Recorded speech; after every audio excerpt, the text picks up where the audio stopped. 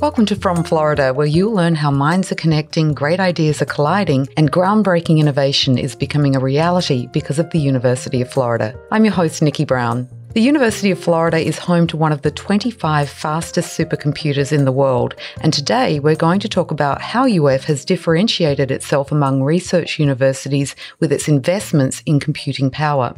Our guest today is Eric Dermans, who is the Director of Research Computing at UF and is also a faculty member in UF's Department of Chemistry. Eric received his doctorate in computational nuclear physics from the University of Brussels in Belgium.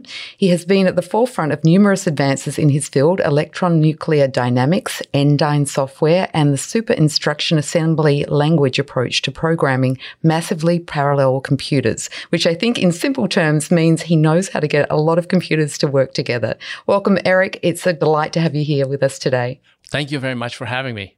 So let's start at the beginning. What is HyperGator? Can you give us a brief history about the vision that made it a reality on our campus? Well, HyperGator is now an integral part of the University of Florida, and it started in 2011 when the University of Florida hired a new CIO, and he had this vision to build a much more robust high-performance computing infrastructure. And we built a data center, which is where we now have everything on the East Campus, and we got a supercomputer. Once the data center was ready, we put in a supercomputer. Then we had a contest for the name, and finally we found something that really sounded well, HyperGator. And it's sort of spelled in a funny way because it stands for High Performance Gator. At the University of Florida, everything, of course, has to be Gator. And the HyperGator was such a good name that when we got a new version of it, that was the first one in 2013, we got a new version in 2015, we couldn't imagine coming up with a name that was as good. So that's why we just call it HyperGator 1 and HyperGator 2.0. And now this last year, we had HyperGator 3.0. And then something extra happened that was even more exciting. The University of Florida, under the leadership of the provost and the board of trustees, wanted to do this big AI initiative. And one of our donors, Chris Malachowski, who is an alumnus of the University of Florida, was convinced to donate something for a new building, the Chris Malachowski Data Science Building, which is being constructed. And to celebrate that, he visited the campus one more time. And at that time, he asked the CIO, I would like to see your data center. And so the CIO and I accompanied him to the data center. And at that time, the data center had a big machine room, and it was half full. It had HyperGator 1 in it and HyperGator 2.0. And when he saw that, he said, oh, you guys have room for a supercomputer. And somehow he must have been thinking, although he's excited about donating to the University of Florida for a building, being a computer person, as one of the founders of NVIDIA, of course, he was very excited about computers. And he had been thinking probably about giving the University of Florida a computer, but he didn't know that we would be sort of ready to receive it. Because if somebody gives you a $50 million machine that requires 1.6 megawatts of electricity to run, you have to have the staff and the power and the room to do it. It's not just something like, oh, here it is, here are the keys, and you're off you go. So that was the beginning of this massive activity in 2020, and the goal was to have everything ready by January of 2021, which we did. And so now this last year, we have been using this new machine for teaching and all kinds of interesting things. So that's the quick story of HyperGator, and now the latest version is HyperGator 3.0 and HyperGator AI. HyperGator AI is the name of the machine that Chris Malachowski and NVIDIA donated. It was a partnership donation between Chris Malachowski and half from the company. Terrific. So just so that people are aware, when we say how HyperGator is spelled, it's capital H-I, capital P-E-R, and then, of course, Gator. Eric, can you help us understand what we mean when we say supercomputer? How does that relate to what we know? A supercomputer is really a computer of super size. Just compare it to moving gasoline. In your car, you have a gas tank. So you're moving gas around to drive. It's like your laptop or your cell phone. And then to bring gas to gas tanks, you have the tanker trucks. But then in order to bring gasoline from one country to another, we use oil tankers. And they basically have the capacity to move massive amounts of oil in one transition. Whereas if you wanted to do that with little boats or trucks or train tanks, then it would take a lot longer and it'll be more complicated. So a supercomputer is some computer that has the capability to process massive amounts of data in a reasonably short time. So again, it sounds like it's the capacity we have, but also the speed, which is such a key factor here.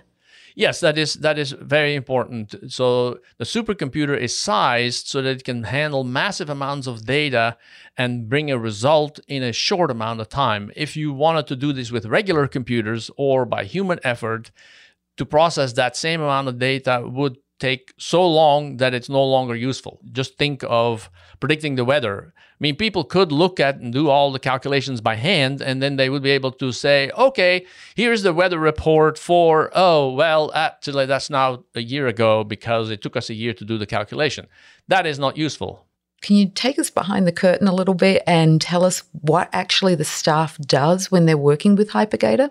Yeah, so the research computing team at the University of Florida consists of two types of people. We have one group, and they're called the system-facing people. And they're the ones who care and feed the machine, make sure that everything is working, that it doesn't overheat, that the software is working. And then there's the researcher-facing people, and they are the people who help the researchers get their problem done.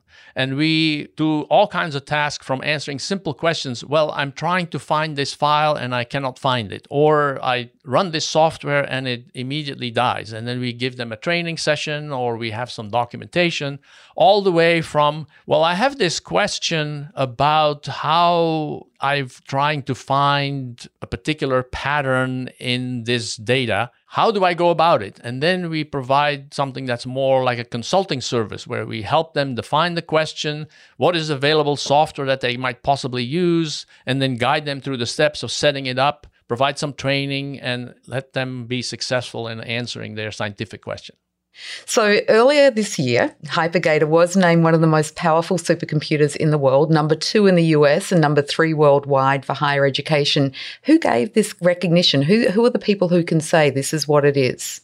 Well, there is something called the top 500 list of supercomputers, and it was created in 1989 or something.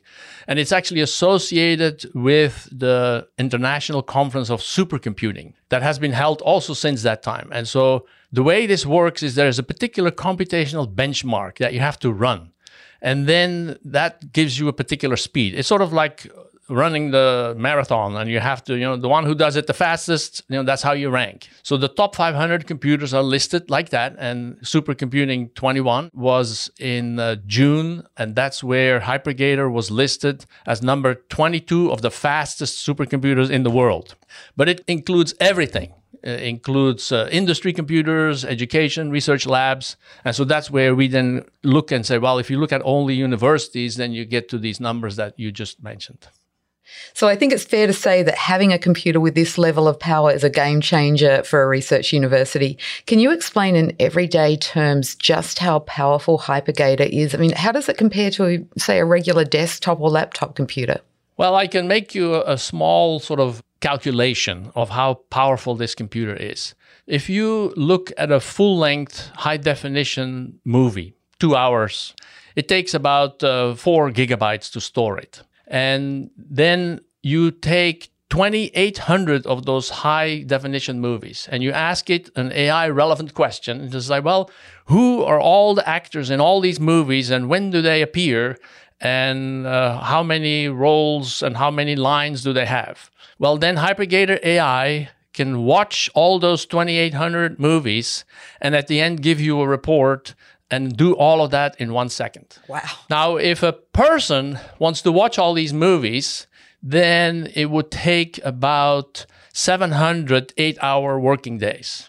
And I know the millennials now like to watch videos at twice the speed, so they can do it in 350 8-hour working days.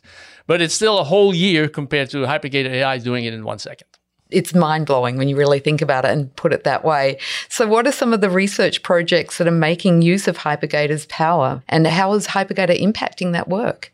Our Vice President for Research, Dr. Norton, made a Catalyst Award announcement in the summer of 20. lots of people applied with ideas of how they could use and how AI could enhance and HyperGator could help their particular research project. And we had 95 awards that are now working on HyperGator AI to do their stuff. And it involves graduate students, collaborators all over the world, and all led by faculty at the University of Florida. Some examples are precision medicine, like in dentistry. One of the things that people are interested in is if you want to put an implant, it's very important to very accurately place the hole where you're going to drill that screw. And if that is too close to this little channel in the jaw where the nerve is, then you're going to have constant toothache.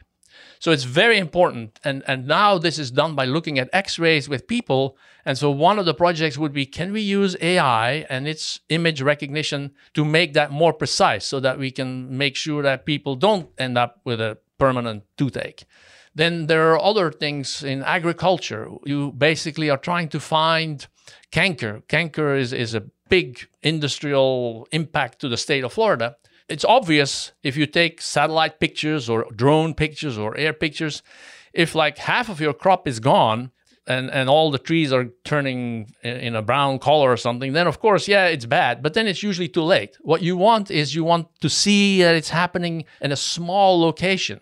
And that's, again, where AI can look at these thousands of images that are come from the satellites, and you take drone pictures and you mix them all together, just try to get more and more information, something that humans could not do in a timely manner, and then give a report to the farmers. And so those are just two examples. And then there's everything in between from engineering. And, so it's way too long. I could talk for hours about it.